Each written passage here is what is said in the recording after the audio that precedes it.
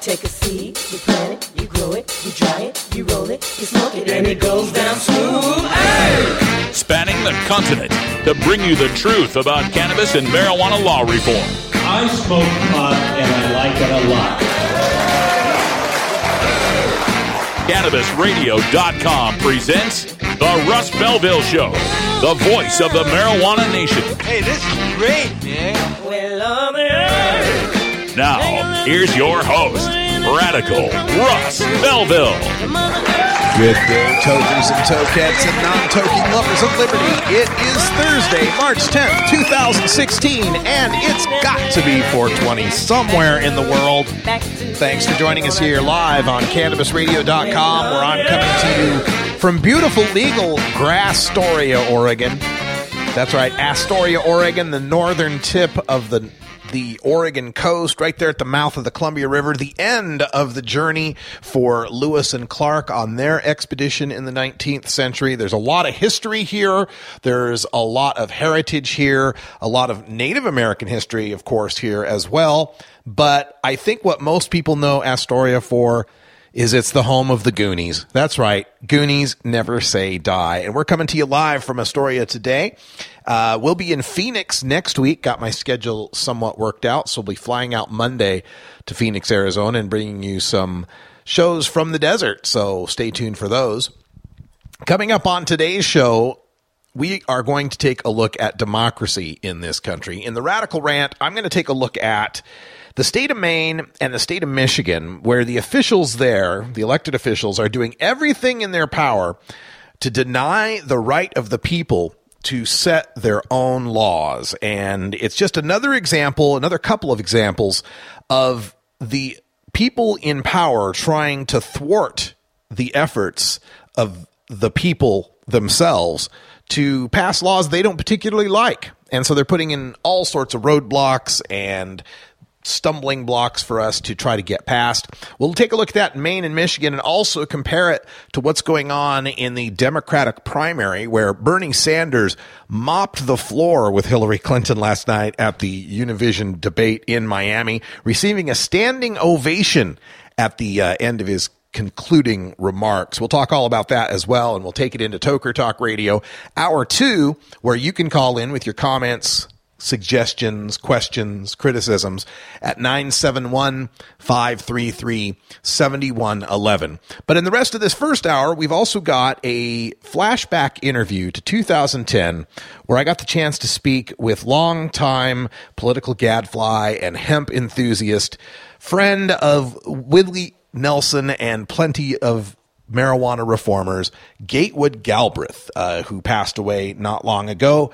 I did get the chance to speak to him before he passed in 2010, and we'll play that interview for you at 1:30. Also on the show today, we're going to do some drug war data mining because there's yet another state that is passing, it looks poised to pass one of these drug testing for welfare bills where they require poor people to have to pass a P-test before they can get their benefits. We'll talk about why those are such a huge mistake and what we can do to try to educate people about the reality of these drug testing for welfare bills, how wasteful they are and ineffective. Also on the show and behind the headlines, we're taking a look at an offer by Kush Inc. and its CEO Steve Cubby of $1 million in Kush stock to help the Marijuana Control, Legalization, and Revenue Act, the act competing with the Adult Use of Marijuana Act in California to legalize the Golden State in 2016. But before we get to all of that, we do the Cannabis Radio News, and in the headlines today, we take a focus on Maine, where those officials are trying to stop the legalization petition gathering that took place for an initiative to legalize. Also, a statute for impaired driving has run into a roadblock in Maine. We've got North Dakota possibly moving forward for legalization. We've got medical users in Canada mad at their premiere in Ontario, and a judge rejecting a short sentence for an 80-year-old man in a marijuana dealing operation. This is the Russ Belville Show on CannabisRadio.com.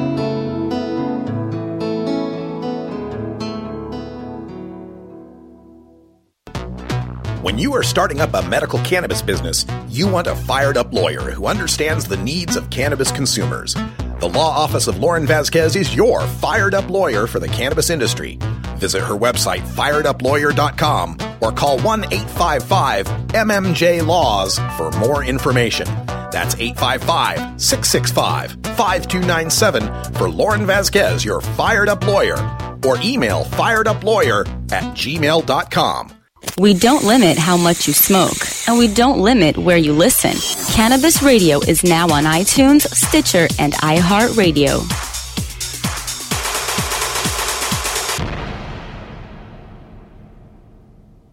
NORMAL stands for Responsible Adult Cannabis Use. If cannabis use is causing problems in your life, consider taking a break or seeking medical assistance. Consider ceasing cannabis use if you have a family history of mental illness. Don't drive or operate heavy machinery while impaired by cannabis use. Cannabis use is not without risks, even though the risks may be far less than those posed by legal drugs. Tommy Chong Show on Cannabis Radio.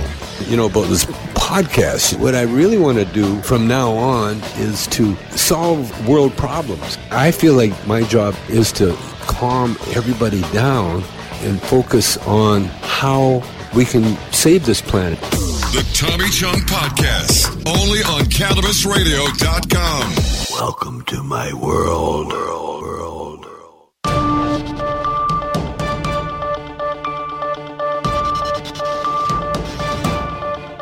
It's time for the Cannabis Radio News, covering the latest headlines in consumer cannabis, medical marijuana, and industrial hemp.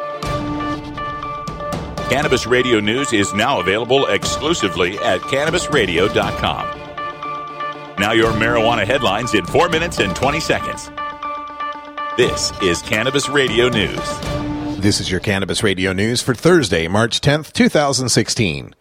Backers of an initiative to regulate marijuana like alcohol in Maine filed a lawsuit on Thursday challenging the Secretary of State's decision to disqualify the measure from the November ballot. According to the suit, which is now available online, state officials improperly invalidated thousands of signatures of registered Maine voters and unlawfully denied citizens their constitutional right to vote on the measure. At issue is the validity of one notary's signature at the bottom of 5,099 petitions rejected by elected officials. About 17,000 signatures are on those petitions, enough to put the question on the state ballot if the petitions are validated. State elections officials have thrown out the petition, saying the notary's signature doesn't match the signature on file. According to the initiative's backers' lawsuit, the Secretary of State's decision is flawed because the disputed signatures do, in fact, match those on file, and because the Secretary of State acted outside his authority in invalidating the petitions. Lawmakers in Maine remain divided over a bill that attempts to establish a blood level limit for police to determine whether a driver is impaired from marijuana use. The legislature's Criminal Justice and Public Safety Committee voted 7-4 Thursday to reject the bill after voicing concerns that setting a legal limit for THC, the psychoactive compound in marijuana, would not be an accurate measurement of impairment because the drug affects people differently and it lingers in the blood long after its psychoactive effects have disappeared. A minority of the committee believes that the state needs to establish testing protocols to ensure that police and prosecutors are equipped to handle what a recent survey by the National Highway Traffic Safety Administration found was a marked increase in the proportion of drivers testing positive for marijuana. Backers of a proposed measure to legalize marijuana in North Dakota will start soon gathering signatures to try to put it on the November 8th ballot. Secretary of State Al Jaeger on Wednesday approved their petition for circulation. Sponsors must gather at least 13,452 signatures of eligible voters by July 11th to put the statutory measure to a statewide vote. Eric Olson of Fargo, who chairs the 26-member sponsoring committee, said supporters will start gathering signatures right away, and he hopes to gather 20,000 for a safe margin. If approved, the measure would make it legal for those over age 21 to grow, possess, use, and distribute marijuana, and would prevent the state from requiring a license to do so. It would also prohibit the state, cities, and counties from taxing marijuana and marijuana paraphernalia at greater than 20%. Medical marijuana users in Canada are hopping mad about Ontario's new province-wide curbs on toking and vaping for medical marijuana. Premier Kathleen Wynne's government is banning the use of cannabis in all enclosed places, workplaces, and most outdoor areas. Quote, "We have made a determination that smoking, whatever it is, whether it's vaping, whether it's medical marijuana, whether it's cigarettes, there should be restrictions on that," end quote, Wynne said. She told reporters the government made the right decision and is prepared to defend it if, for example, the ban is challenged in the courts by medical marijuana users, arguing the need for their prescribed pot is no different than any other prescription. Quote, "That's a possibility, I suppose, but I think it's pretty commonsensical that if you're not allowed to smoke a cigarette, you shouldn't be allowed to smoke anything else in the places where we have already deemed that smoking cigarettes is not acceptable," end quote. A federal judge has rejected a plea agreement that called for a 5 to 7 year prison sentence for an 80-year-old man who ran a multi-state marijuana dealing operation. Marshall Dion was scheduled to be sentenced Thursday in U.S. District Court, but the hearing was canceled after Judge Denise Casper rejected the plea agreement and the joint sentencing recommendation by Dion's lawyers and prosecutors. Casper had postponed the hearing last month after she questioned both sides about why the proposed sentence was so much lower than the 30-year sentence called for under federal sentencing guidelines. Authorities said Dion ran a sprawling marijuana enterprise for decades. When police stopped him for speeding in 2013 in Kansas, they found about $828,000 in cash in his beat-up pickup truck. This is your Cannabis Radio News for Thursday, March 10th, 2016. I'm Russ Belville. The next generation of vaporizers has arrived. Vuber vaporizers are blazing the way with unparalleled technology for oil, concentrate, or dry flower pens. Providing unsurpassed customer service and expert craftsmanship, Vuber vaporizers use cutting-edge technology, providing a power-packed, smoother vapor with a lifetime guarantee. Experience vaporizing the way it was meant to be. The Vuber way.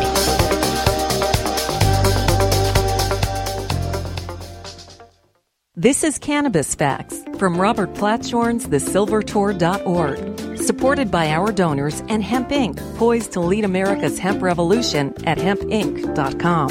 In 1937, the second most prescribed medicine, marijuana, was banned.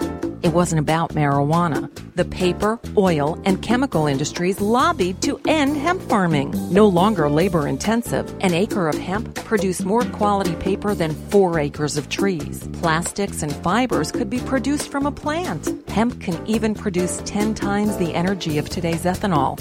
As marijuana prohibition ends, many states now allow farmers to again grow hemp. This was Cannabis Facts from thesilvertour.org, an educational nonprofit supported by our donors and Hemp Inc., a public company poised to process America's hemp crop at hempinc.com. With over 6 years of experience in the industry, New Era CPAs is one of the nation's leading cannabis accounting firms, helping hundreds of growers, dispensaries, and ancillary companies with their tax, legal, and business strategies. New Era CPA's offices cover the West Coast from Seattle to San Diego, and their skilled team is always available to help you take your business to the next level. Visit neweracpas.com for more info and set up a consultation. Welcome to the New Era. Next to THC and CBD, you can now add CBR to your cannabis vernacular. CBR as in cannabisradio.com. The world of cannabis is evolving at a frenetic pace. The Russ Belville Show gets behind the headlines to take a deeper look at breaking news in our Cannabis Focus. Today in the Cannabis Focus, we take a look at the state of California, where the major initiative to legalize marijuana is known as the Adult Use of Marijuana Act, sometimes popularly referred to as the Sean Parker Initiative, thanks to the MySpace creator and Facebook investor Sean Parker, who's now donated $1 million of his own money to the measure. It's also gotten $1 million from Marijuana Policy Project and Drug Policy Alliance combined, and another $250,000, and I can't remember from whom that came from, for a total of $2.25 million already in the bank for this Adult Use of Marijuana Act. Now, the Adult Use of Marijuana Act would legalize 1 ounce and 6 plants and all the harvest from your plants and set up a commercial system of growing and sales and forbid cities from banning indoor home grows And what else? The possibility of pot lounges. It's a pretty decent legalization. Not that unlike what we've got in Washington or California or Washington or Colorado or Oregon or Alaska. In fact, better than Washington because Washington doesn't have home grow. Now, in addition to that initiative, which has all of the major reform organizations supporting it and big players in the California reform and industry supporting it, there are others. Now, the one of recent note that is no longer in play would be the Jack Herer Initiative, the so-called Jack Herer Initiative, or CCHI, which has recently admitted it's not going to have the signatures necessary to make the ballot. Newsflash. But the other initiative that's still in play is one called the Marijuana Control Legalization and Revenue Act, the MCLR. I've spoken with John W. Lee, a major proponent of the act, at one of the recent events I covered. I think it was the International Cannabis Business Conference. MCLR is a good act as well, and in many ways superior to what the Adult Use of Marijuana Act proposes. The problem for MCLR is its lack of juice. That is, it has no money to really move forward with the paid signature gatherers necessary to make the ballot in the state of California. Well, this is where the story begins here for today's Behind the Headlines, and that is a Facebook post that I noted in my feed from Steve Cubby. Now, Steve Cubby is the CEO of Kush Inc., and purports to live this millionaire lifestyle. I see his posts on Facebook all the time. And he and I have kind of gone rounds because he's one of these stoners against legalization. He is against the Adult Use of Marijuana Act, is spreading all sorts of misinformation about it and how harmful it will be to California and the world. So the Facebook post that I saw noted a Business Wire report that Kush Inc. was donating $1 million to the MCLR initiative.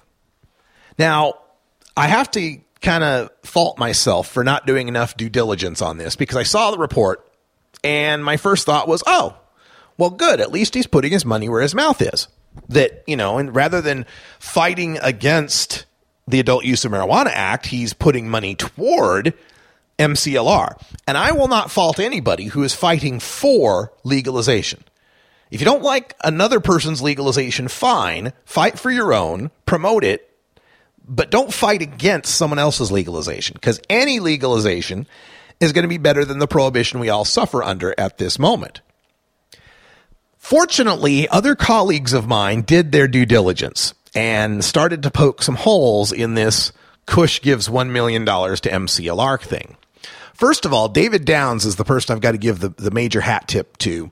In his Legalization Nation column today, writes, dubious stock pitched as California marijuana legalization campaign donation, our rating, sell. And what this really turns out to be is, according to their release from Kush, they said, the board of directors of Kush, a new player in the medical marijuana field, today authorized the donation of $1 million in Kush stock to Americans for Policy reform in support of their 2016 Marijuana Control Legalization and Revenue Act legalization project. Oh, okay. So it's not a donation of $1 million. It's a donation of $1 million in Kush stock. Well, what is that? Well, Kush is a new penny stock, not traded on the major stock exchanges where you have a lot of consumer protections, but the pink sheets, where it's the Wild West and anything goes. A lot of investment experts are saying it has the makings of a so-called pump and dump scheme where you tout the value of a worthless stock to bring its price up, and then the investors in that stock, the owners of that stock, sell it while the price is high, leaving the investors with little to nothing. About 6,500 investors so far have bought Kush shares. The shares are currently trading at 5 cents per share. They're shooting for an IPO on 4/20, of course, at 10 cents a share, and their goal is to sell 50 million shares. So the idea here is that they would have to sell 10 million shares, and then that could be donated to the MCLR. Doug McVeigh of Drug War Facts says that's a lot of shares of questionable real value that would have to be sold in order to recognize any spendable cash. Yes, and I'd have gotten away with it, too. If it wasn't for these blasted kids and their dog. So, yeah, cannabis finance experts and the U.S. Securities Exchange Commission repeatedly have warned investors to stay away from these pot penny stocks. Sounds to me like MCLR just got a whole bunch of donation of unicorn wishes and fairy dust. Too bad.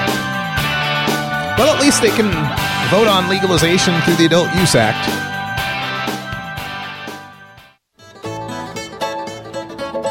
Don't want to spend money on a night out, but don't know what to do other than watching TV or playing video games?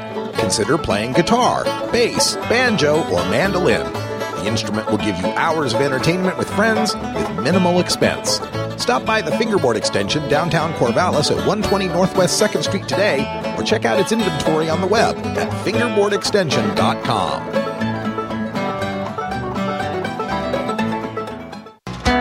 Hey, this is Willie Nelson for Normal. And I smoke pot and I like it a lot. I learned a long time ago that marijuana is a lot safer than alcohol. There's nothing wrong with the responsible use of marijuana by adults. It's time we stopped arresting and started respecting those who smoke marijuana responsibly. To learn what you can do to help, contact NORML at NORML.org or call toll-free 888-67-NORMAL.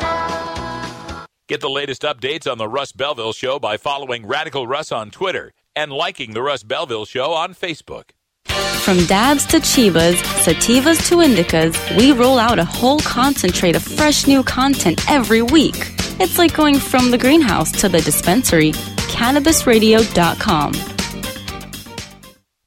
Great websites today need expert web design and development and need to be e-commerce ready and mobile friendly. But building a marketable and profitable website can be an uphill climb. Ready to make your new website or replace your existing website? Think Orange as the new way to get in the black. Orange Hill Development works with Fortune 500 companies and offer the same top quality development service at a fraction of what other providers charge. Brands like Absolute, Carlsberg, and Nestea trust Orange Hill Development. Find out why you should trust your website with Orange Hill.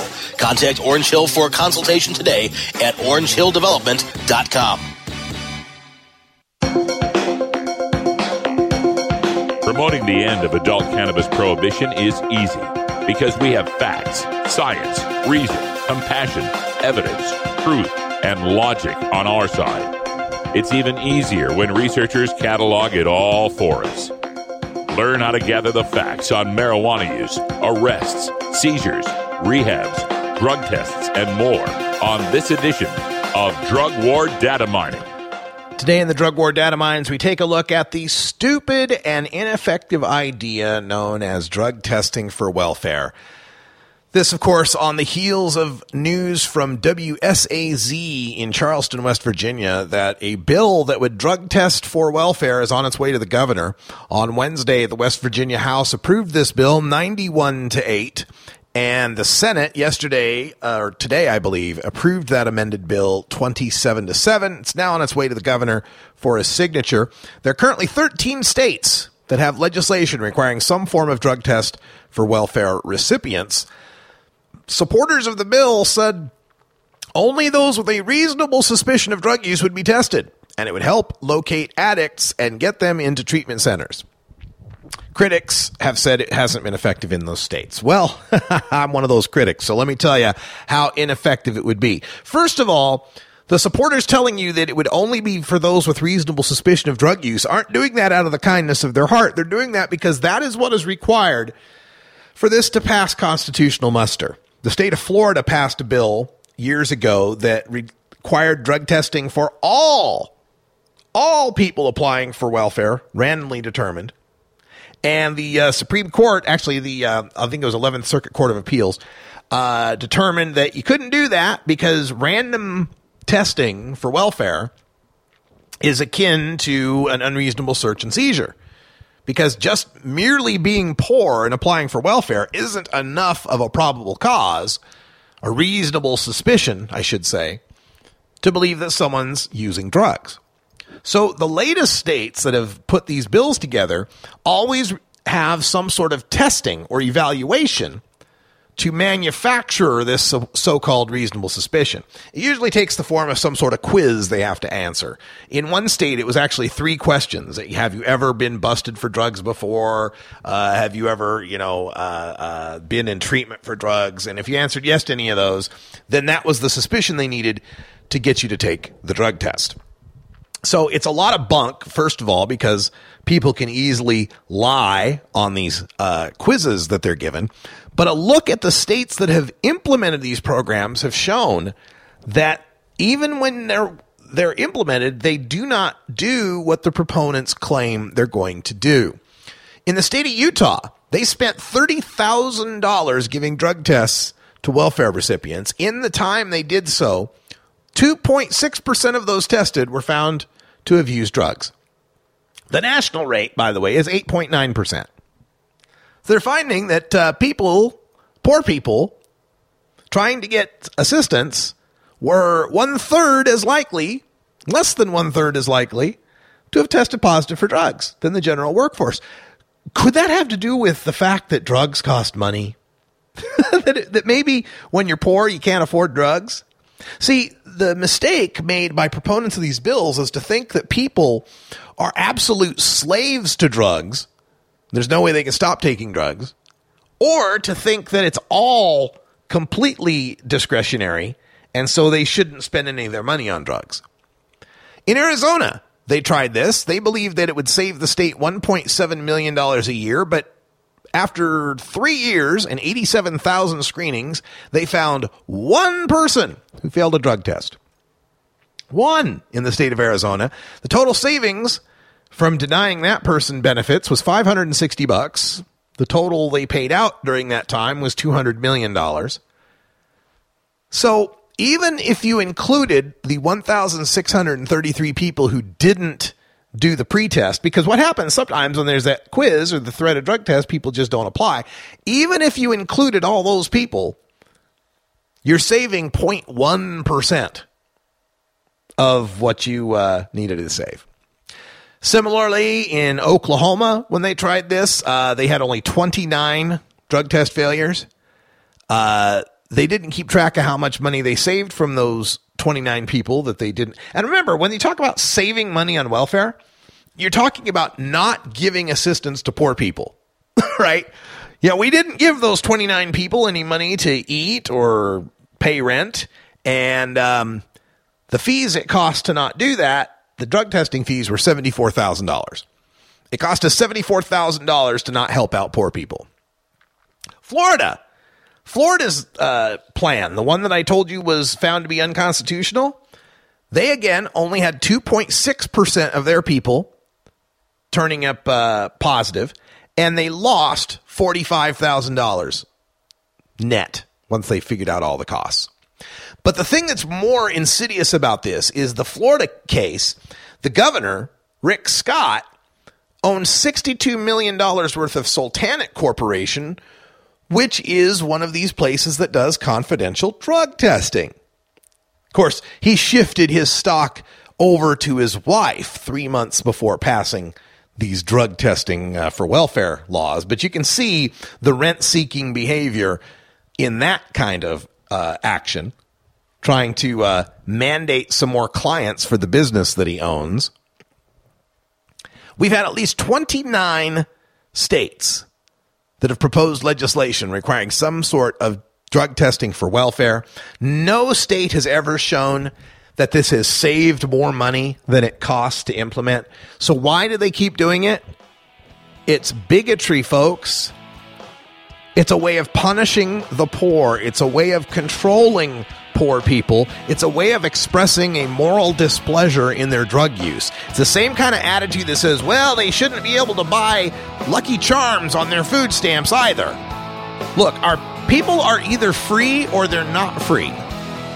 Whether or not our government gives them assistance does not give us the right to treat them as chattel slavers. All right, when we come back, we've got a flashback interview with the legendary Gatewood Galbraith right after this.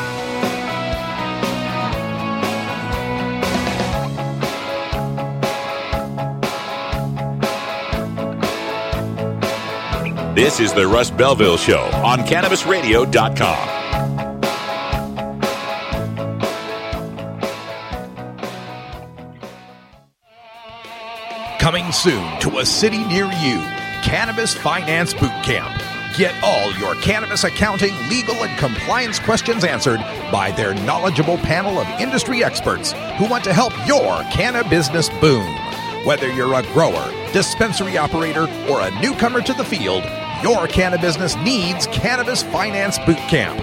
For information on upcoming events, visit CannabisFinanceBootCamp.com. You're not high. You're listening to the Russ Belville Show on CannabisRadio.com. The Supreme Court is wrong on the Second Amendment. Okay, maybe you're high, too. Cannabis use isn't the only thing growing. So are we. Grow with us. CannabisRadio.com. Ganjapreneur.com, your guide to the cannabis business world. Ganjapreneur.com is a comprehensive resource for cannabis professionals and entrepreneurs. Download the Ganjapreneur app on your smartphone or tablet to catch up on cannabis industry news, scroll through our daily job listings, and learn about successful cannabis companies, executives, and investors. Ganjapreneur.com, helping ganjapreneurs grow.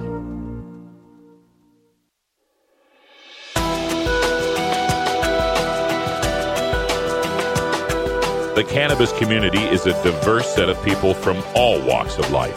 Conservative and liberal, black and white, straight and gay, rich and poor, and everyone in between.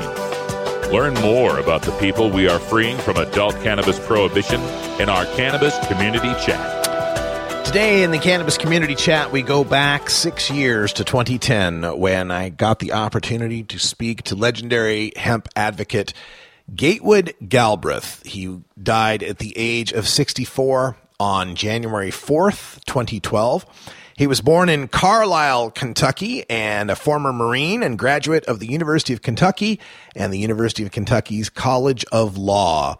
He was an author and worked tirelessly for the people of Kentucky. He was well known for his activities running for governor of Kentucky and generating a lot of headlines for being a marijuana positive and hemp positive activist long before it was popular to do so. He was widely popular for his wit and his unconventional stances. He was almost completely outside of the establishment politics of the Democratic and Republican parties. He had 5 unsuccessful runs for governor, also made a failed bid for agricultural commissioner, U.S. representative, and attorney general. He also worked as a criminal defense attorney and quipped that losing statewide elections doesn't pay worth a damn. Gatewood was known for his outspoken proposals to legalize marijuana and to outlaw mountaintop removal coal mining. He was one of the most colorful individuals I've known in Kentucky politics all my life, said Terry McBrayer, a lawyer, lobbyist, and longtime friend of Gatewood's. And, of course, as I mentioned earlier, he's a longtime friend of Willie Nelson's as well, name synonymous with hemp legalization. And he spent most of his time of his childhood in Kentucky, in Lexington, Kentucky. He had all sorts of great quips. You'll hear a couple of them in this 2010 interview, some quick lines that he would often use on the stump, talking about hemp and marijuana and the need for legalization. He was particularly held some contempt for Republicans. He recently called former House Speaker Newt Gingrich and Senate Minority Leader Mitch McConnell aliens, not conservatives. They never met a bloated police state they didn't like. The Lexington Mayor Jim Gray said, Gatewood gave us political passion and conviction, colorful and unforgettable character, his point of view unvarnished, unfiltered, with the best wit and humor we could ever imagine. Let's go back now to 2010, my chance to speak with Gatewood Galbraith in Kentucky on the issues of marijuana and hemp legalization from a previous episode of the Normal Daily Audio Stash. Thanks to Normal for legalization, decriminalization, lowest law enforcement priority, medical marijuana, ganja sacrament, consumer cannabis, industrial hemp. The world of marijuana law reform involves many different aspects of cannabis that interact nearly every public policy discussion in America, including healthcare, the economy, global climate change, law enforcement in prisons, immigration, religion, free speech, energy policy, and war. Now, we take a look at how re-legalizing marijuana will change the world in our Normal Show Live Cannabis Conversations. All right, thanks for staying with us for this extended version of Normal Show Live. Joining us by telephone, I hope, is Gatewood Galbraith. Gatewood, are you there, sir? Yes, sir, I am. Glad to have you. And also, can you hear me? I can hear you just fine. We've also, I'm thinking Michael Henning and Diana Alder. Are you available on the line as well? Oh, okay. Maybe they're not hearing us, but Gateway, we'll go ahead with you here. We're talking about the movie Hempsters Plant the Seed, and this is a documentary been in the making for a while, and you're featured prominently in it. Tell us about the documentary and what we're trying to accomplish here. Well, I'm from Kentucky and have been politically involved in trying to get the laws changed there for some time. And given Kentucky's history and heritage as the world's largest cannabis producer for over 100 years, we thought it would be a good place to start the battle. And in 1990, early 90s, Woody Harrelson came to Kentucky to plant some hemp seeds to challenge the law. And his escapade was filmed by Michael Henning and the folks with his group. And as they were there, they began archiving interviews with other activists in the realm of changing the marijuana laws. And so they got to Woody, they got to Willie Nelson, they got to Merle Haggard, they got Julia Butterfly Hill, and then they got me. And so they put this together. They followed our efforts over many years, and they put this together in a film that examined the entire concept of changing the laws over about a 16 to 18-year period of time. And it's been updated, and it's been contemporized, and it's having its world premiere at the Artivist Film Festival here on Hollywood Boulevard in Hollywood, and it shows tonight at 9:15, and it's a great film. It captures a lot of stuff that should have been archived and is beautifully done, and it's an interesting film, and it's going to get worldwide distribution after this film festival. That's excellent, and we love seeing more stuff. You know, one of our contributors is a vendor who does a lot of vending of hemp products, and of course he has to get all his products from China or Canada or Australia, all these other countries. And when we started mentioning that we're going to have you on the show and we're going to be talking about hemp, he was very, very excited about that. What are some things about hemp legalization here that you find are most troubling? What are some of the roadblocks we need to get past in order to legalize industrial hemp? Well, I've kind of taken a look at it from a little different perspective than a lot of folks. I was the first hippie, I guess, to write a plan for legal marijuana for its economic benefits. I wrote that in 1976 and talked about recovering the economy, and especially the depressed economy of Kentucky, rediscovering its history and its heritage, and rediscovering cannabis as a crop in all of its aspects, both the industrial, textile, and the medical smoking part of it. And but what I'm taking a look at, and what really motivates me, is the fact that by their illegalization of this plant, the people in charge, the man, has severed our relationship with the natural cycle of things.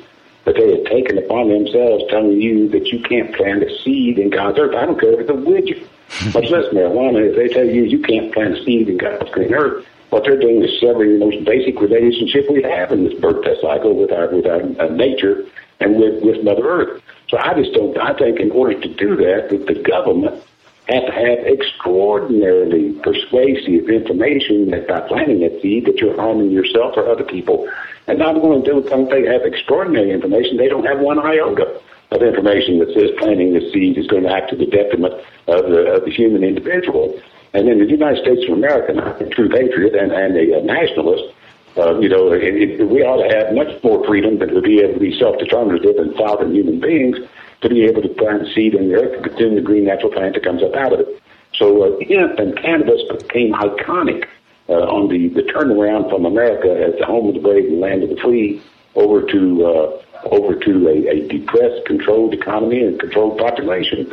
And so, given the history and heritage of Kentucky as the leadership in that, I thought it was important that the challenge to this fascism, the challenge to this tyranny, come from a state like Kentucky.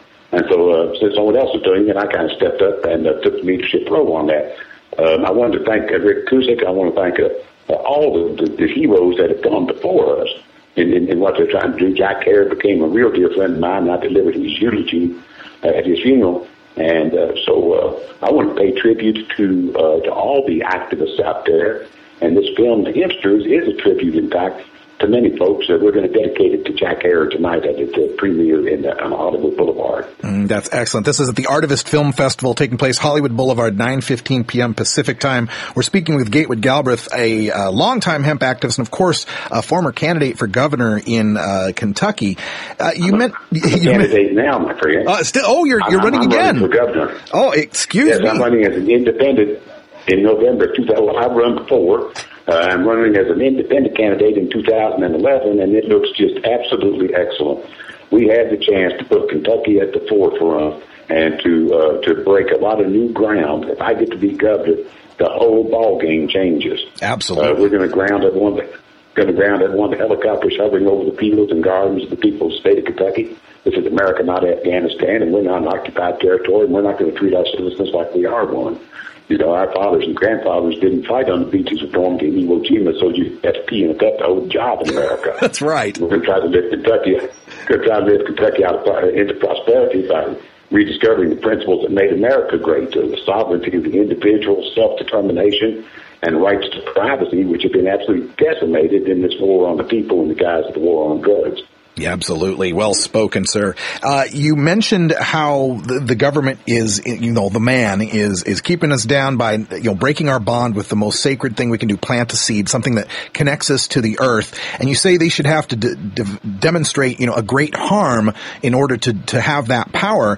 And, in that respect, with that in mind, do you see that cannabis as a recreational substance or as a drug, so-called drug, impedes the fight for legalizing industrial hemp because the man can say, well, there's a harm from the drug. Do you see that? That's what this whole film is about, my friend, is hipsters plant the seed. I wrote a book called The Last Free Man in America Meets the Synthetic Subversion. And what I say today is it's a big battle between the natural cycle and the synthetic cycle.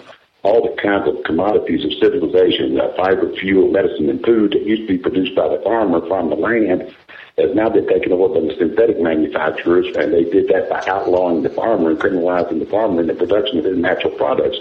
So there's a great number of people out there who run the synthetic products that are attempting to keep it from changing, the laws from changing back. I call them the petrochemical, pharmaceutical, military, industrial, transnational, and corporate fascist elite son of a bitches who see the Constitution and the Bill of Rights as impediments. Are you getting that distracted noise too? Oh, I'm sorry about that. We've got it. Hold on. There you go. That's no longer there. Okay, right. Go ahead. We okay? Yeah, go ahead. Okay, yeah. There's a lot of people who are setting policy in this country, the United States of America right now, who have never said the Pledge of Allegiance to the flag of the United States of America or to the republic for which it stands. They're not warm and fuzzy about us or our children, and they see the Constitution and the Bill of Rights as impediments to the implementation of a new world order and global economy. And as I say, I call them the petrochemical, pharmaceutical, military, industrial, transnational, corporate fascist elite son of a bitches, who are taking the cannabis plant, which is the most productive and the most valuable plant ever domesticated by man. It's not the answer to all the world's problems, but it sure is iconic in that it's the answer to more than any other plant is. And so they are dead set against the people reclaiming this plant as a heritage and as a tool to make life a little better for everybody. So I think that they're going to throw everything, including the kitchen sink, at us to try to keep us from making the change in these laws. But I favor what my friend Mark Emery says when his slogan is "Overgrow the government," and I think that the critical mass has been reached in that, and I think that the laws are going to change, but What we must do is keep it in the hands of the people who are putting the market together right now and have put the market together, and keep it out of the hands of corporate America. They're up to no good, and we ought not let them have it. Absolutely. The movie is Hempsters Plant the Seed. It's at the Artivist Film Festival tonight, Hollywood Boulevard, Hollywood, California, 9:15 p.m. And Gatewood Galbraith, you're running for governor of Kentucky. How can people help you in the fight to claim that office? Thank you so much, my friend. I've run before, but this time the dissatisfaction is so broad and deep that a lot of people want to vote for change that never did before. They can go to gatewood.com, see what it's all about, and I'll give you the world's shortest political speech. If I was going to lie to you, I'd already been elected governor. Thank you so much, Gatewood Galbraith, and good luck. That's just an amazing time speaking with Gatewood Galbraith there on Normal Show Live back in 2010. He passed away in 2012. I can only imagine his take on this 2016 election with Donald Trump and the rest of the clown car. Oh my goodness, we could use some more people like Gatewood Galbraith, couldn't we? If you've not seen that movie, I do believe it's available on Netflix now. It's called Hempsters Plant the Seed. Check it out. A lot of great pieces and a lot of appearances in that film. Worthy of a download. All right, when we come back, we take a look at how our government is suppressing the will of the people in Maine, Michigan, and nationwide right after this.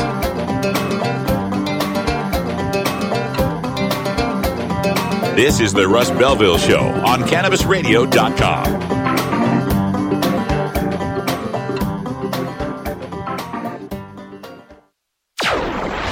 Chung is ready to cut through the smoke and change the tone of Tilk Radio.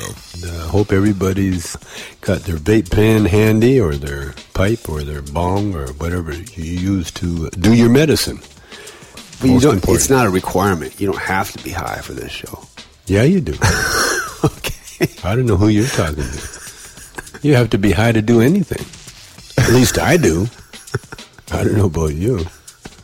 In fact, I've been high so long that being straight is another high. The Tommy Chung Podcast, only on CannabisRadio.com. Welcome to my world. Earn your PhD in THC monetization with CannabisRadio.com. Don't be late. This is the Russ Belville Show, annoying Kevin Sabet since 2012. Hey everybody, it's Radical Russ here from 420 Radio, inviting you to be like me and get your ink done at Lucky Horseshoe Tattoo, Fort Worth's most female-friendly, clean, sterile, awesome tattoo shop. Thomas and his crew are true artists who can design you a custom piece or use a design you bring in. Lucky Horseshoe Tattoo also offers all styles of tattooing as well as piercings and all-around fun. In the DFW area, stop by Lucky Horseshoe Tattoo and tell them Radical Russ sent you. Trust me, it'll feel awesome.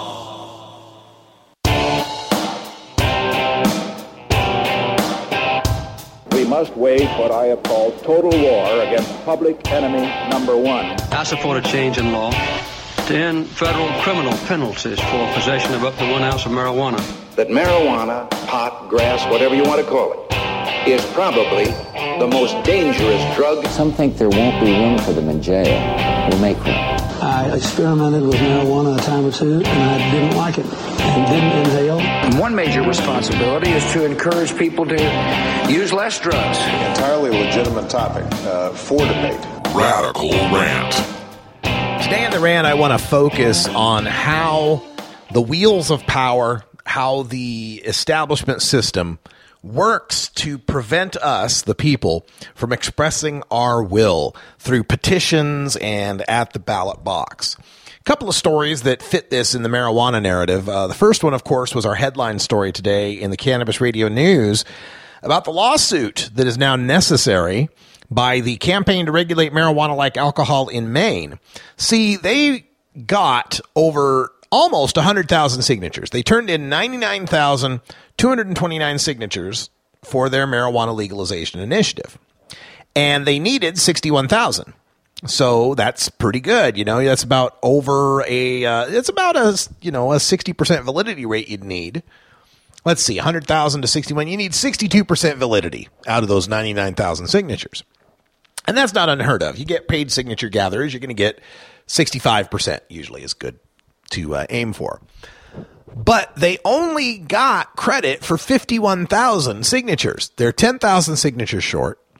And part of the signatures that were disqualified, because there's always some that are disqualified, but a big chunk of the signatures that were disqualified were 17,000 signatures. There was 5,099 petitions, and signed by a notary named Stavros Mendros. And he has a company in Lewiston, Maine called Olympic Consulting. They were hired by the campaign to gather signatures, and they were paid $26,930 for that signature gathering. So 17,000 people who signed 5,099 petition pages, 17,000 signatures invalidated because this one guy who notarizes the bottom of each petition that these were gathered, his signature apparently doesn't match the signature at the Secretary of State's office. Now, this is not a question as to whether or not the 17,000 people who signed were valid signers. That's not even in question right now. As far as we know, and as far as we should assume, the 17,000 people that signed those petitions are valid. And even if we apply a 2/3 validity rate, let's assume that only 2/3 of those 17,000 signatures are valid, there's still enough of them there to be able to push this over the limit and get it on the ballot. So it just reeks of shenanigans from the Maine Secretary of State's office trying to disqualify 17,000 signatures based on one person's signature. Furthermore, the campaign in their lawsuit alleges that the signatures are matching, that the Secretary of State's office doesn't have handwriting experts to determine whether or not this is true. And this brings up something that I think is problematic in our system. A lot of states that have the initiative process have this thing where the petitioner has to sign as well, and that's where sometimes these petitions get tripped up. Why not have the petition gatherer or the notary or whoever it is that has to approve the petitions give a thumbprint? You know, not a thumbprint for everybody that's signing to sign the petition, right? Not, that'd be way too many. But the one person approving it, a thumbprint. There's something that we can scientifically verify. Regardless, this reeks of shenanigans from the state of Maine, just trying everything they can do to disqualify enough signatures to postpone the inevitable legalization of marijuana in Maine. There's another state, Michigan, where there's some shenanigans going on. Currently in Michigan, there's, I believe, 2 groups still in the running that are proposing legalization petitions, legalization initiatives, that are funded and have a decent shot of doing this. But again, the legislature, in this case, rather than the Secretary of State's office, the legislature in Michigan has worked to pass a bill to make it tougher to get initiatives on the ballot. It's passed on a party line vote, Republicans in Michigan, requiring, and it's an obscure thing, so let me see if I can explain this. In Michigan, when you collect signatures, you have a 180-day window to collect signatures. So you get the 6-month window, 180 days, to collect signatures. Now, your opponents, people that hate legalization, can challenge some of those signatures by saying, those weren't collected during that 180-day window, and thereby disqualify those particular signatures. But you, as the proponent, have the right to challenge the challenge, right? So if they challenge that you collected them too late, you can say, no, we didn't, and here's the proof, and you can challenge it, take it back, and get your signatures back, right? Well, the bill that just passed, 26-10 vote, Republicans in favor, Democrats opposing, removes the ability to challenge the exclusion of petition signatures. The Senate Majority Leader said the bill just ensures that, quote, everybody will play by the same rules, not by some administrative interpretation. We want to be clear, 180 days with no ambiguity, end quote. But State Democrat Steve Beta says, once again, the majority is making it more difficult for the citizens to be heard. Let's be honest here. The bill isn't intended to clarify election law. Stand up for the people who you represent. It's time to make it easier, not harder, for issues to reach the ballot, end quote. And that's the crux of this issue.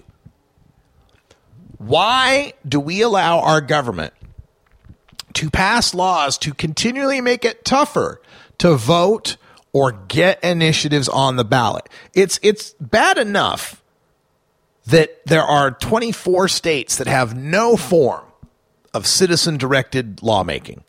They've got no referendums, no amendments, no initiatives, nothing. They got to just go with what their elected officials put together. That's bad enough. But in the states that do have these initiative processes, why do we allow these officials to further restrict these initiative processes? It's already tough to get something on the ballot in Michigan. You need 250,000 signatures for legislation. You need over 315,000 signatures for an amendment. That's not an easy task. Now, the opponents of this, the people who say we need these restrictions, will point to big money interests. Oh, big money interests can buy signature gatherers and get anything they want on the ballot. And then they can put out the ads and get it passed. Well, if they can, then they should be able to. This is the only method by which the people have some means of being able to directly affect their lives, affect their democracy. These so-called big money special interests are just interests. All interests have to have big money in order to play in our politics. I wish it wasn't that way. But if that's the way the game is played, you can't change the game once the marijuana legalizers have figured out how to get enough money together to put together an initiative. Can't change the rules in the middle of the game. It's almost as if they thought, well, as long as they have to have these 100,000s of signatures, it's going to cost so much money, they'll never be able to put anything together. And now that we have legalized some states, and we have shown that, yes, we can organize and get the money necessary and get the donations necessary to pull this off. Now that we do have that power, there's, now we need to put some more roadblocks in the way. Now we need some higher hurdles, some flaming hoops to jump through. This method of disqualifying initiative signatures needs to be tracking in the other direction. We need to be, like the Democratic representative in Michigan said, we need to be finding ways to make it easier for people to vote on these things, easier for people to get stuff on the ballot, not harder. Now, I know some people will complain that this is supposed to be a republic, not a democracy, and will complain that these firewalls need to be put in place to protect our republic from mob rule. And I say to the people who say mob rule is just the elite's preferred term for populist and popular democracy. This is extending into the Democratic race for president as well. And when we come back, top of the hour, we'll talk a little bit about Bernie Sanders and the Democratic race, how that delegate count is going despite Bernie's recent surging. Also, we'll talk a little bit more about California legalization, the Adult Use of Marijuana Act, this Marijuana Control Legalization and Revenue Act, MCLR, and the so-called Cubby donation. We'll take your calls, too, at 971-533-7111. For everyone here at CannabisRadio.com, I'm Radical Russ, live from Astoria, Oregon. We'll be back for hour 2 in just a couple of minutes. And until next time, take care of each other, tokers.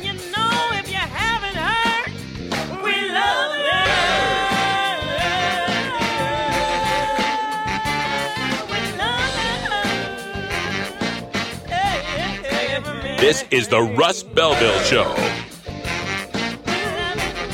The Russ Belville Show is blogging and podcasting daily at RadicalRuss.com. You plant it, you grow it, you dry it, you roll it, you smoke it. You take a seed, you plant it, you grow it, you dry it, you roll it, you smoke it. take a seed, you plant it, you grow it, you try it, you roll it, you smoke it, and it goes down smoother.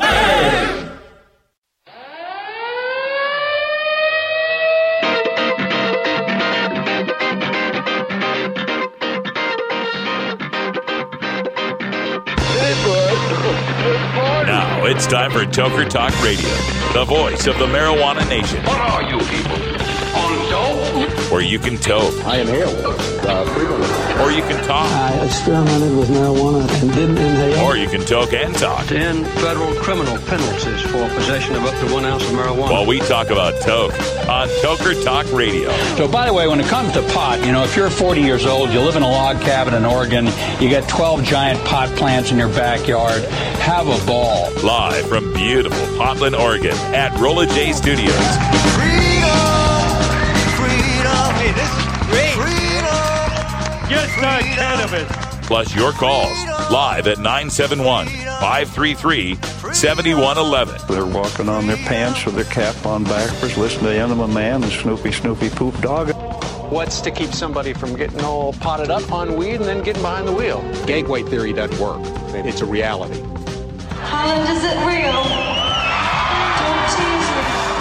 We're locking up people that take a couple of puffs of marijuana, and the next thing you know, they got 10 years. And now, here's your host, the guru of ganja graphics, the sultan of sativa statistics, and the worst nightmare of a reefer-mad prohibitionist. A polite, perspicacious, productive pothead with a propensity for PowerPoint. Radical Russ Belville. Welcome back, tokers and tokettes and non-toking lovers of liberty. Radical Russ coming to you live from beautiful Astoria, Oregon, home of the Goonies. Never say die. Our phone lines are open at 971-533-7111. That number once again, 971-533-7111. I want to talk a little bit more about the rant and how our elected officials and our government, our systems are designed and are further being pushed to thwart any sort of popular reform, any sort of popular mass movement of the people. And I believe a lot of this has to do with the internet mobilizing us and getting us all on the same page. Well, not on the same page, but those of us who are on the same page, giving us a way to communicate with each other and to mobilize and to organize. And it's having an effect on the corridors of power. That and the ability of the internet to expose secrets and to spread the word when we do catch these officials engaged in shenanigans. And so one example of this is the current Democratic race for president.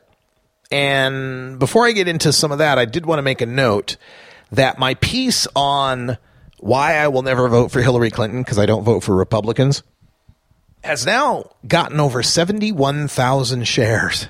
It's one of the most read pieces I've ever written. I'm really stunned by it. So much so that it got a response piece in The Guardian in the UK. Yeah, I actually got a response piece written about it that quotes me extensively in The Guardian UK. And the gist of the piece, and it's the gist of criticism I've heard before, is that it's a very white privilege thing to be able to say you're not going to vote for Hillary Clinton if she's the nominee against Donald Trump. Now, I get this all the time, right? Oh, it must be nice. You won't have to suffer from the terrible, terrible apocalypse that a Trump presidency will be. And, of course, I've got two stock answers to it. Number one is, if you're going to accuse me of having some sort of privilege, please tell me where I pick up my white privilege checks, man, because I'm homeless. I got no health care. I got no retirement. Right? I'm living on the edge just like a whole lot of people. So if the argument is that it's going to trash the economy in some sort of terrible way, it's going to take me down before it takes a lot of you down. But the other argument would be, the rights of minorities and Trump's rallies being violent and all these people are racist and misogynistic and xenophobic and Islamophobic and homophobic and who knows, acrophobic as far as I know. But that will be the terrible result. that we'll have some sort of Nazi fascism in America. I don't see that happening either. You know, they always have that rule about Godwin's law, the first person on the internet. Given any chat discussion, the chances that someone will mention Hitler approach certainty the longer the chat goes on. And that's what I think we're at the Trump stage here. People making all these Hitler comparisons and how it's like brown shirts and how all this violence is going on at the rallies and the kicking out black people and you're not going to let any Muslims in the country and so forth. I don't buy it for a second. I think he's trolling. I really do. And I think part of that is being used by establishment officials. In a sense, it's almost like, let's put Trump up to be so offensive and so terrible that people will have to accept Hillary Clinton. And sorry, I don't. Besides, after Michigan and this most recent debate, I wouldn't count Bernie Sanders out of this for winning the nomination himself. This is the Russ Belville Show on CannabisRadio.com.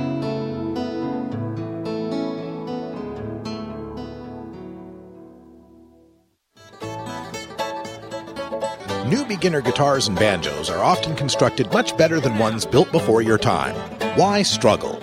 Get a new instrument or fix the old one. The trusted professionals at the Fingerboard Extension will evaluate your instrument for free. Repairs are priced for people who work for a living. Stop by the Fingerboard Extension downtown Corvallis at 120 Northwest 2nd Street today or check out its inventory on the web at fingerboardextension.com. It's time for Cannabis Facts about teen drug use from Robert Platshorn's thesilvertour.org. This message is supported by our donors and Hemp Inc., a public company poised to lead America's hemp revolution at hempinc.com. A recent survey by the U.S. Centers for Disease Control indicates that in states that have legalized medical marijuana, the rate of marijuana consumption among high school students has not increased. In fact, in legal states like Colorado, teen use has actually decreased significantly. It's simply no longer a big deal for teenagers in legal states.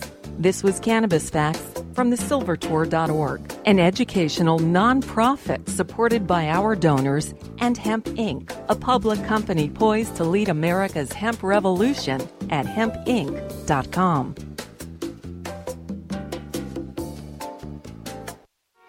Maui Wowie, Acapulco Gold, California Kush. Our strains stretch everywhere too. This is the Cannabis Radio Network.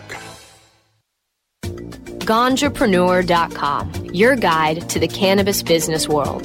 Ganjapreneur.com is a comprehensive resource for cannabis professionals and entrepreneurs. Download the Ganjapreneur app on your smartphone or tablet to catch up on cannabis industry news, scroll through our daily job listings, and learn about successful cannabis companies, executives, and investors. Ganjapreneur.com, helping ganjapreneurs grow.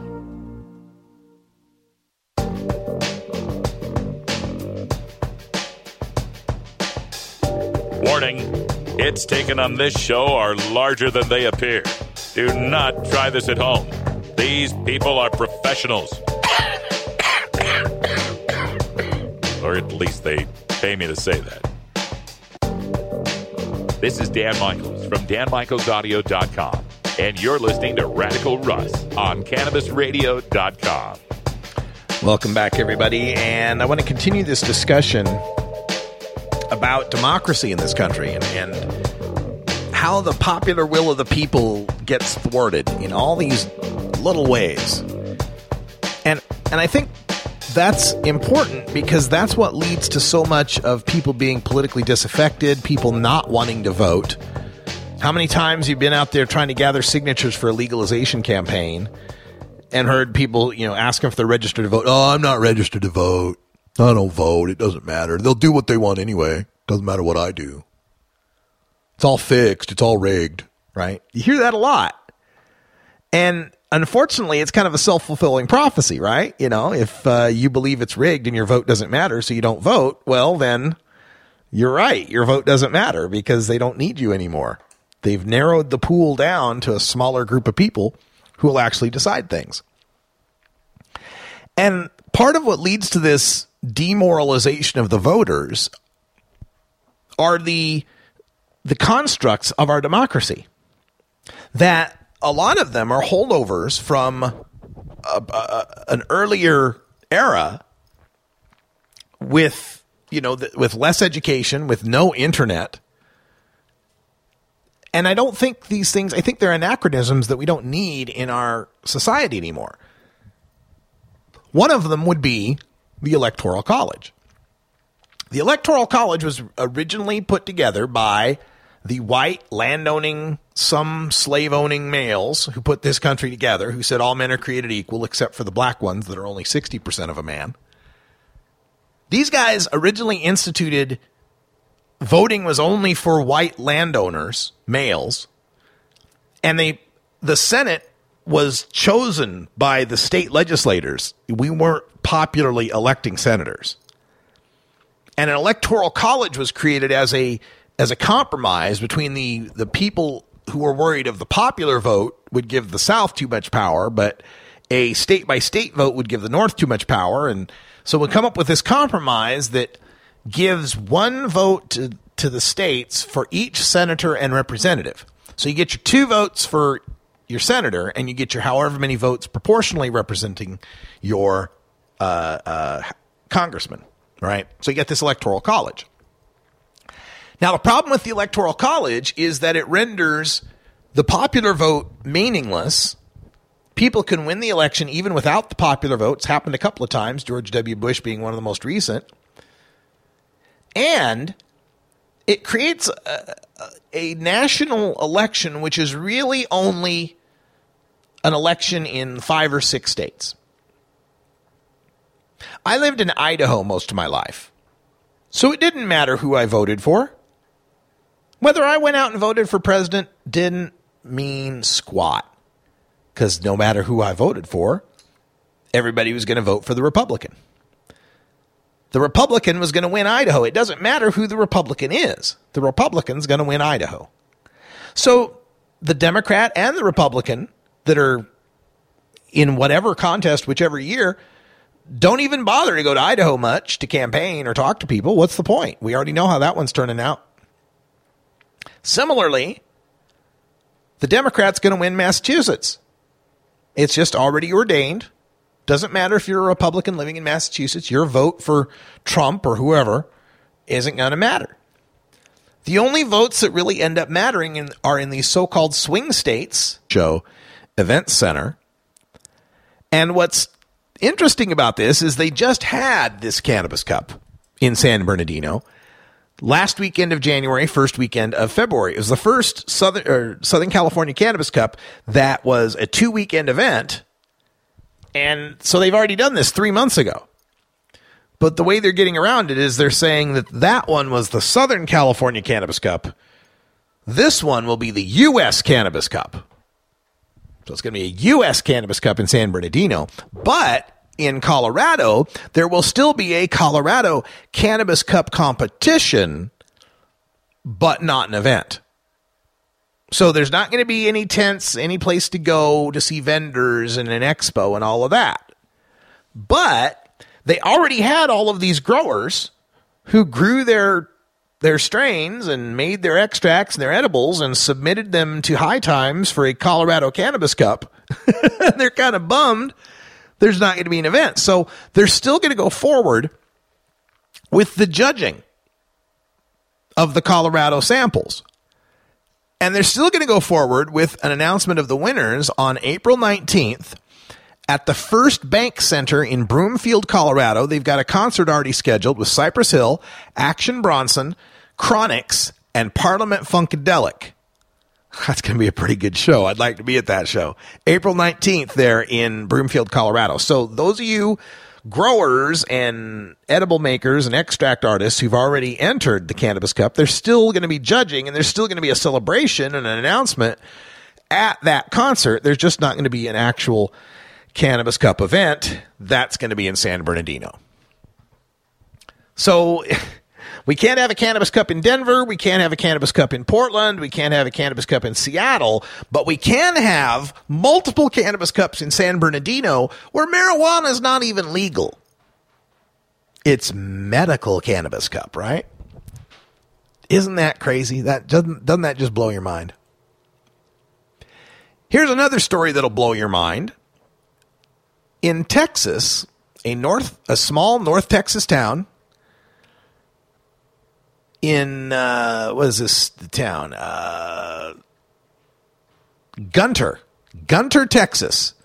This small North Texas town is going to be hosting is going to be the site of a cannabidiol oil dispensary that they're going to be putting together. You know, Texas is one of these states that has signed a law for cannabidiol oil, and that's going to be a part of this law, as they're going to set up this dispensary out in this small Texas town. And, you know, we're talking about the non-psychoactive CBD oil in this case. And it's remarkable as you go through the comment section, finding people that are upset about this. This doesn't belong in our town. And one lady in the comments keeps going back to, well, it's an illegal drug. It's an illegal drug. It's not. Not in Texas. They've legalized CBD oil. It's not an illegal drug. And there is actually one really good comment on the piece from a gentleman who points out that, look, in Texas, people can walk around with guns on their hips and drive at the age of 14. Are we really worried about a CBD oil dispensary? It's more reefer madness run amok.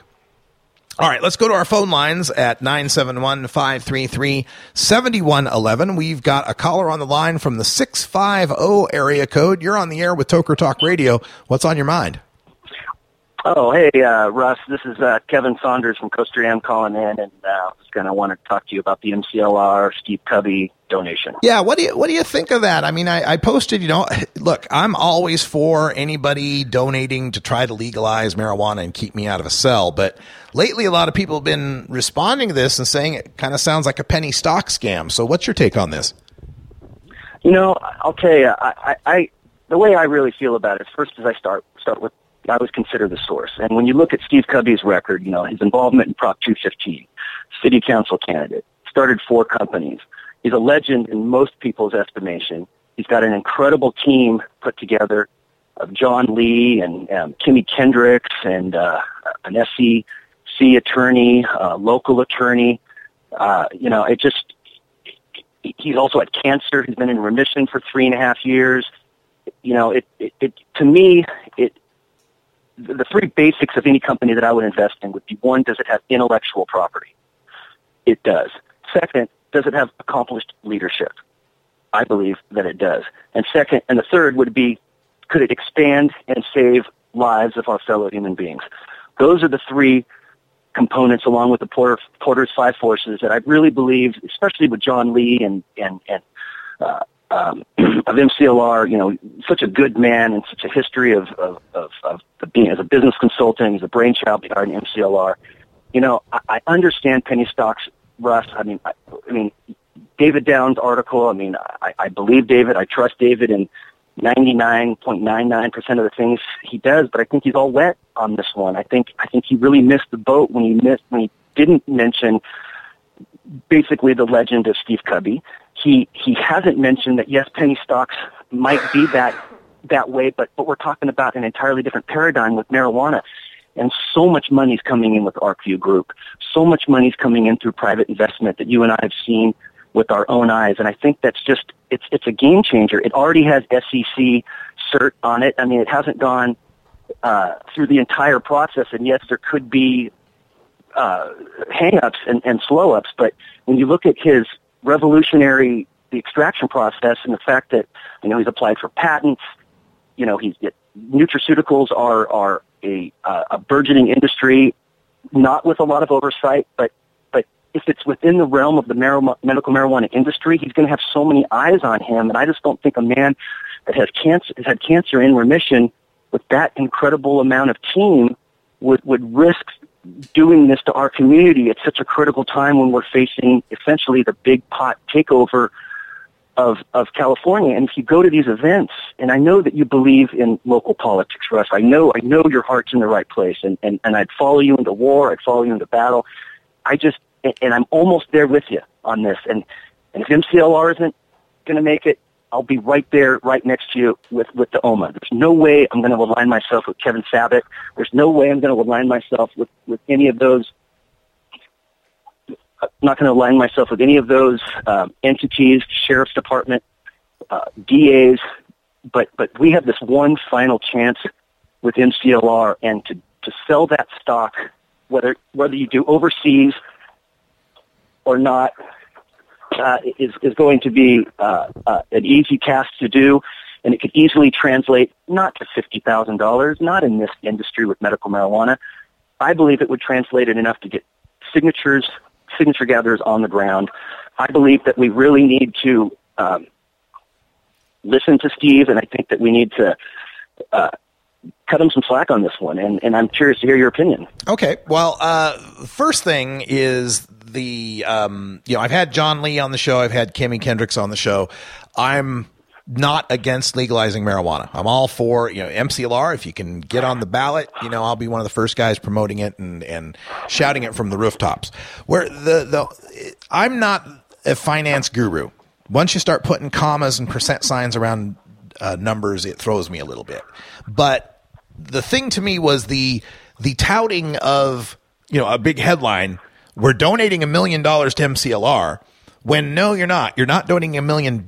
You're donating a whole bunch of stock that you think someday might be worth $1 million, but right now trades at 5 cents a share.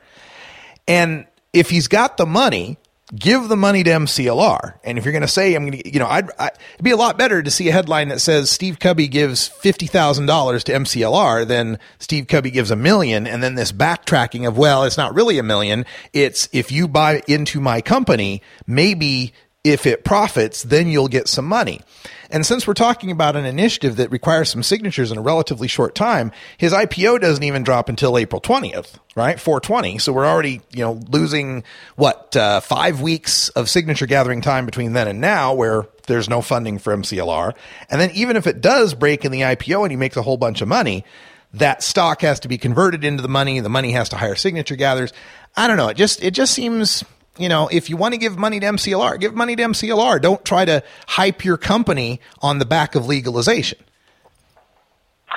You make some good points, and if that ends up being the case, I would be the first person standing with you to call the people that did this out. I just personally, at this point, don't believe that. I'm not an expert tax or litigation or equities securities attorney, but I do feel that this could spur in a macro sense some sort of other investment. I believe that at this point, including any form of civil disobedience, including any form of investment to gain publicity for MCLR at this absolutely critical moment. I mean, I will say it and I will say it again. It is very much reminiscent to me of Bernie Sanders and Hillary Clinton. If MCLR, if I could say, could be Bernie, then OMA is Hillary. What people really want is MCLR, and you have an incredible amount of resources, an incredible amount of money going towards OMA. And quite frankly, it almost feels like an infomercial when you go to some of these really good, amazing events. I won't name them by name, and they have these high-powered attorneys who I believe in, would hire myself. And I don't want to use the word shill word, but they don't present it with any sort of debate or any sort of opposition. And again, it feels more like a coronation than it feels a debate. And that was why I had a problem with what Tim Blake did at that moment at the Emerald Cup, and that is why I decided at that moment to speak up. Whether some people view it as a tantrum, I don't. I think we needed at some point a counterbalance to that opinion, and I also thought it was dirty pool politically, and I apologize. I don't apologize for being more a political guy we're talking a lot about policy, and this is where policy and policy intersect. And I think that's you've given a good defense of this, and I agree that there needs to be more discussion and debate. I don't like shutting down voices. I always believe the solution to speech is more speech. But let me go back to your analogy of Hillary and Bernie being Alma and MCLR. In order for that analogy to work, MCLR needs to have hundreds and hundreds and hundreds and thousands of small donations. Bernie is shattering fundraising records compared to Hillary right now based on $27 donations from average people. If every toker out there, like you said, is really preferring MCLR to Alma, then they need to be taking a dime bag's worth of money and throwing it at MCLR, and I just don't see that happening. So I don't. Well, if that was the case, Russ, and I agree with you, then we would have had CCHI 2, 4, 6 years ago, and I say that derisively because, in my opinion, and you said it best, MCLR or CPHI is, for all intents and purposes, over. I mean, Buddy Doozy came out and said it's over, and I have been very, very vocal in why CCHI is choosing to play Ralph Nader in this scenario, not merging with MCLR, strengthening MCLR like a coming avalanche. And when you have these donations from Steve Covey, in whatever form they are, and you have people like John Lee, Dave Hodges, Jennifer Kaplan Nicoletto, and these really strong voices that come for MCLR, Granddaddy Mike in his appeal during his own achievement award that he got. And then you have these really passionate voices saying, stop the presses, something's going on here. And I'm one of the few people that's saying that we need to fall in line if MCLR doesn't make it. By hook or by crook, if it does not make it, then we need to fall in line, because I will not, and I have to credit you. I really do. I have to give you credit, because probably if it wasn't for you and your voice, I probably wouldn't be where I'm at right now in my thinking. I cannot go into that voting booth. And your point's exactly. I mean, all this progress in Colorado, all this progress in Washington, in your home state of Oregon, all these jobs, all these guys being able to pay their rent and their mortgages and all that and raise their families wouldn't be happening if it wouldn't have been legalized. And your points are good about where would we be now with Prop 19, that all the little problems, the little minutiae would have been fixed through legislative. And you make a good point, whereas I am holding out for this maybe grandiose vision, but I will not support OMA in that I will not be vociferous in my praise, but I will not vote against it, because standing in there and voting against it is voting with you. And you saw it. Yeah. You're talking about strange bedfellows. You're talking about a DA association, a police justice association, Kevin Sabat, and that latest guy that got up there in that video, the older guy. I mean, this is talk that we haven't heard since, Jesus, before 80. I mean, you should have seen Ethan Nadelman. He couldn't believe the guy that they brought up. He was bringing up things about pot that he hadn't even heard for years. This guy was against medical marijuana. So I can't align myself with those guys, Russ. So and it's not like MCLR is a wild proposal. It's a pretty well thought out proposal, more liberal than the Alma Act for sure. But it's not like what we see out of Missouri, where they're proposing, unlimited, no age limit, toking and driving is legal. So where I get disappointed is, when you say that this is the one the people really want, I keep thinking if they did, they'd throw $100 at it. When Matt Cumin stood up in that thing and said, look, all you medical people made a ton of bucks on this for the last 20 years. Anybody here want to write $1,000 check?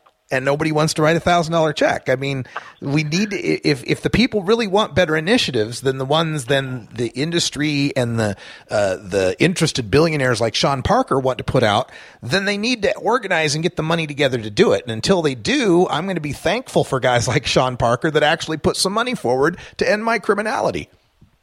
Why do you think that is, Russ? Why do you think that people haven't stepped up in the activist community more? I think there's, for one, I think a lot of our activist community, a lot of our marijuana community has been underground and persecuted for so long. Mm-hmm. We've built in this ingrained default setting that if it's the system, if it's the man, if it's corporate, it must be evil.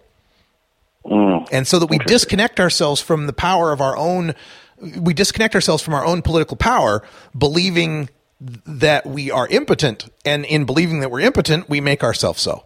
And that's where I get frustrated. And I'm hoping this Bernie Sanders revolution with all these small dollar donations starts to make a difference in the way that some people perceive this. And Kevin, I appreciate you calling in. I always do. I'm up against the back of this segment. If you want to hold, we can stay on hold. I'll come back after the commercial. Will that be cool? Hey, you know what? Why don't you just do the rest of your show? I actually have to go work with my attorney. I just wanted to call in and just give my 2 cents. Let's try to schedule a show next week. My trial starts on March 21st, so I'd love to maybe talk to you a little about the legal judicial side of it maybe next week. But yes. I appreciate the offer. I really just got to go. But thanks again, Russ, for everything. All right. Thanks, Kevin Saunders. And good luck on your electoral campaigns and on the trial coming up. We'll get you on the air to talk about that soon. Appreciate you call in, and good luck on everything. Thanks, buddy. Bye-bye. All right. Stay tuned, folks. We are the voice of the marijuana nation. You're always welcome to call.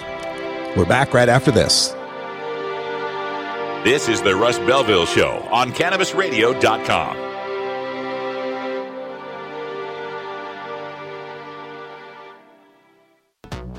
When you are starting up a medical cannabis business, you want a fired-up lawyer who understands the needs of cannabis consumers. The law office of Lauren Vasquez is your fired-up lawyer for the cannabis industry. Visit her website, fireduplawyer.com, or call 1-855-MMJ-LAWS for more information. That's 855-665-5297 for Lauren Vasquez, your fired-up lawyer, or email fireduplawyer@gmail.com. Cannabis Confidential with Dr. Dina. Candid. I want to give you the inside story. Captivating. I want to introduce you to my kind and amazingly talented friends.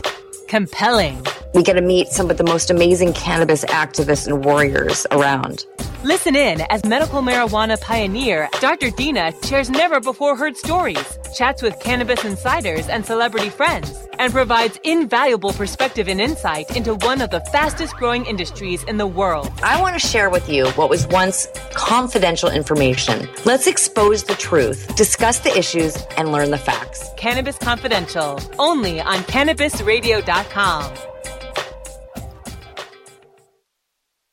Great websites today need expert web design and development and need to be e-commerce ready and mobile friendly. But building a marketable and profitable website can be an uphill climb. Ready to make your new website or replace your existing website? Think Orange as the new way to get in the black. Orange Hill Development works with Fortune 500 companies and offer the same top quality development service at a fraction of what other providers charge. Brands like Absolute, Carlsberg, and Nestea trust Orange Hill Development. Find out why you should trust your website with Orange Hill. Contact Orange Hill for a consultation today at orangehilldevelopment.com.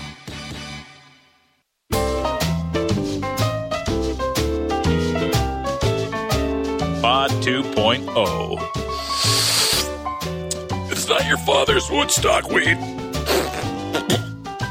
This is the Russ Belville Show on CannabisRadio.com. Welcome back, everybody. 46 after the hour, live here from Astoria, Oregon. Glad to have Kevin Saunders calling in that last segment because it does open up the discussion on what the people want. What do the people want? And this is where, trying to make that comparison, Alma, MCLR is Hillary versus Bernie. I've known that people were going to come at me with that because of my emerging stance as being a Bernie bro and all that. But it's a completely different animal in a lot of ways. And one way that we can look at this is that when we're talking about the people, what the people want, when it comes to Bernie Sanders and Hillary Clinton, there are really three the people. And the people are Democrats, independents, and Republicans. And so you can do all sorts of analysis, but the people really break down to that, politically speaking. And you can say which candidate is better or worse based on those kind of things. And when we're talking about the people, we're talking about two major parties right now. So we're talking a third to half on either side at any one time. But when we're talking about marijuana reform, the people is a very, very, very, very small sliver of people who really give a shit about marijuana policy. Keith Stropp is often fond of saying that annually there's only about 14% of the American public that uses marijuana. Monthly, it's down to about 8%, right? So right off the bat, we got anywhere between 92 and 86% of the population that does not give a shit. Now, I'm speaking loosely. Maybe there's some group of them that support legalization or marijuana policy change just because it's the right thing to do. They're politically astute and aware. They have empathy for others not like themselves. But generally speaking, the people that really care about marijuana reform are the people that are really impacted by marijuana reform, you and me. And there aren't a whole lot of you and me compared to the general population. Then, when you further take that number, and let's play with the number a little bit. Let's say it's 10%.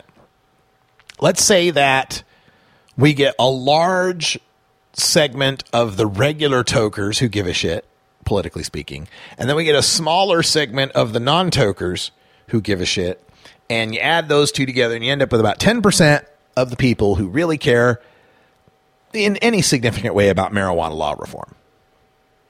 Now, of that 10% of the people, you got to narrow it down a little bit more by people who are actually politically engaged and vote. And judging by turnout numbers, it's low in America. Maybe higher for those of us who really care. But now we're just talking about a fraction of our 10%. Let's say it's now 6%. 60% of our 10% are politically engaged. Then, now we're down to 6% of the people. Now, of those 6% of the people, that's not a whole lot of people. How many of them have any sort of financial ability to donate to a campaign or time commitment they can donate to a campaign of those 6%, right? Not a whole lot. The point I'm getting to is that those of us who can actually affect change, who can actually spend the time to collect signatures or open up our wallets to give money to a campaign to legalize marijuana is a frighteningly small number. So when someone comes along, one of us who likes the idea of legalizing marijuana, and one of those people has $1 billion at their disposal and spends $1 million of it to legalize, the first reaction from the cannabis community should be, thank the stars above. Oh my God, one of us finally has enough money to actually make a change. The rest of us, we were just smoking weed and, saving up our 10s and 20s to buy a bag rather than donate to any causes or normal or anything like that. Thank goodness somebody came along with $1 million who can spend that kind of money to get it legal. Nope. That's not the response that we get. Richard Lee did it in 2010. And this is the thing that killed me and really started turning me into the cynic I am today. Is you'd think, it's like, okay, here comes this guy who's heavily embedded in the community. Everybody knew who Richard Lee was. Everybody praised the Bulldog Coffee Shop, Oaksterdam University. Here's a guy who took his own disability, the injury he suffered that turned him into a paraplegic, paralyzed in a wheelchair, benefiting from medical marijuana, plows his profits back into the community by creating a university to train people how to grow medical marijuana, creates a very popular coffee shop, raises the profile of medical marijuana in the Oakland area, revitalizes an Oakland neighborhood, shows up on the local Oakland Bay Area network news affiliates on a regular basis. Couldn't be any more one of us. A stoner from Texas who moves to California so he can use medical marijuana while he's in a wheelchair, creates a successful business, and then takes $1.5 million of that money when nobody would fund legalization in California. 2010, up to that point, legalization had been tried in Alaska, Nevada, and Colorado multiple times and failed. all because of backing from MPP. They didn't fail because of MPP, but they were all backed by MPP, which meant they were backed by Peter Lewis and George Soros and the other billionaires who aren't pot smokers. They're not us, right? You're Soros, you're George. Well, Zimmer is, but but you're Soros, you're Lewis, you're Sperling was the other guy. The trio of billionaires, the three amigos that funded most of the medical and legalization that happened in the 2000s. They're not us. They just support us. But here in 2010, you had Richard Lee, $1.5 million of his own money, medical marijuana patient, unassailable, in a wheelchair, made it big, or made it at least big enough to propose legalization in California when no one else was for it, no one else would support it, no one would give any money for it, beat expectations, was blowing the polls away, was opening up the national discussion for marijuana legalization, and we had people that were pillaring him, crucifying him on social media and in the regular media. People from our own community saying he was trying to create a monopoly and he was a sellout and this was the worst thing ever, and vote no on Prop 19. It was just mind-blowing, and that was a moment that kind of just changed my perspective to realize that some people just have this innate distrust of the man and the process and the system and the politics and all of that. And it's just it just blows my mind. So now we get a repeat of this. We get Sean Parker pushing his initiative, and we get the same kind of response from these same sorts of people. And generally, I don't think it's the people so much as it is these dispensary owners or existing growers who like the status quo the way it is. And then, of course, they can pull some of their more easily manipulated customers into believing these strange conspiracy theories that the guy in the wheelchair wants to destroy cannabis consumers through legalization. Crazy. They will be held accountable, though. All right, we're going to take a quick break. When we come back, we'll close the show up from beautiful Astoria, Oregon. Never say die. We'll be back right after this.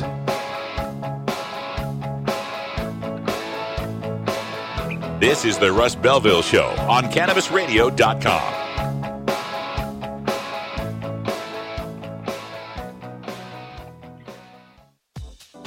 The Russ Belville Show is proudly sponsored by the Marijuana Business Association. The MJBA, called by NBC News the Cannabis Chamber of Commerce, is the fastest growing business association in the fastest growing industry in America. I've been working with the MJBA for years, and I personally invite you to join the MJBA. MJBA also publishes the popular MJ Headline News on Facebook and the MJNewsNetwork.com and Marijuana Channel 1 on YouTube. Visit MJBA.net for more details. The Russ Belville Show, providing dictionaries to drug czars since 2009. Cannabis Confidential with Dr. Dina. Candid. I want to give you the inside story. Captivating. I want to introduce you to my kind and amazingly talented friends. Compelling. We get to meet some of the most amazing cannabis activists and warriors around. Listen in as medical marijuana pioneer Dr. Dina shares never-before-heard stories, chats with cannabis insiders and celebrity friends, and provides invaluable perspective and insight into one of the fastest-growing industries in the world. I want to share with you what was once confidential information. Let's expose the truth, discuss the issues, and learn the facts. Cannabis Confidential, only on CannabisRadio.com.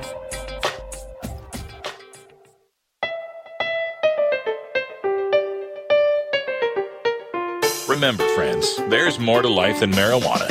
I just can't remember what it is. Why'd I come in here?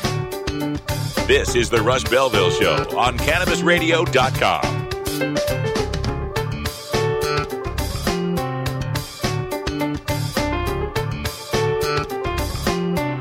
All right, welcome back, everybody. Closing up shop here. Tomorrow on the show, what do we got going on tomorrow?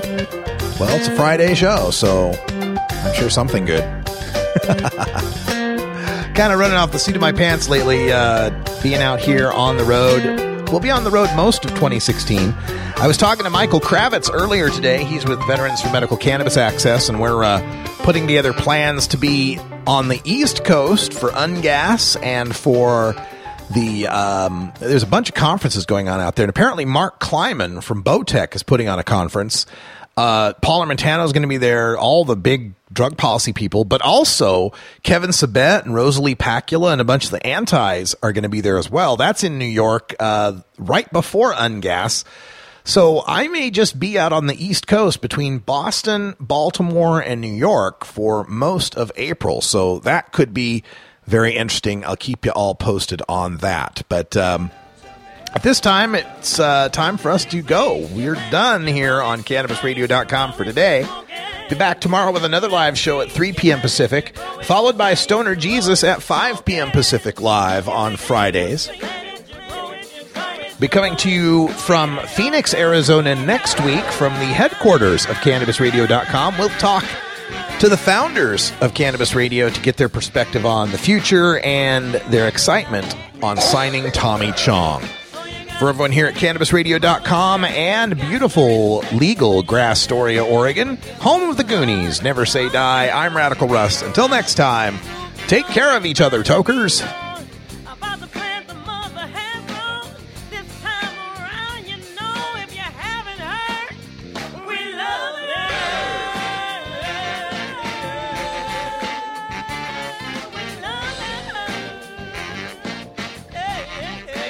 This is the Russ Belville Show. The Russ Belville Show is blogging and podcasting daily at RadicalRuss.com. You take a seed, you plant it, you grow it, you dry it, you roll it, you smoke it. You take a seed, you plant it, you grow it, you dry it, you roll it, you smoke it. You take a seed, you plant it, you grow it, you dry it, you roll it, you smoke it, and it goes down.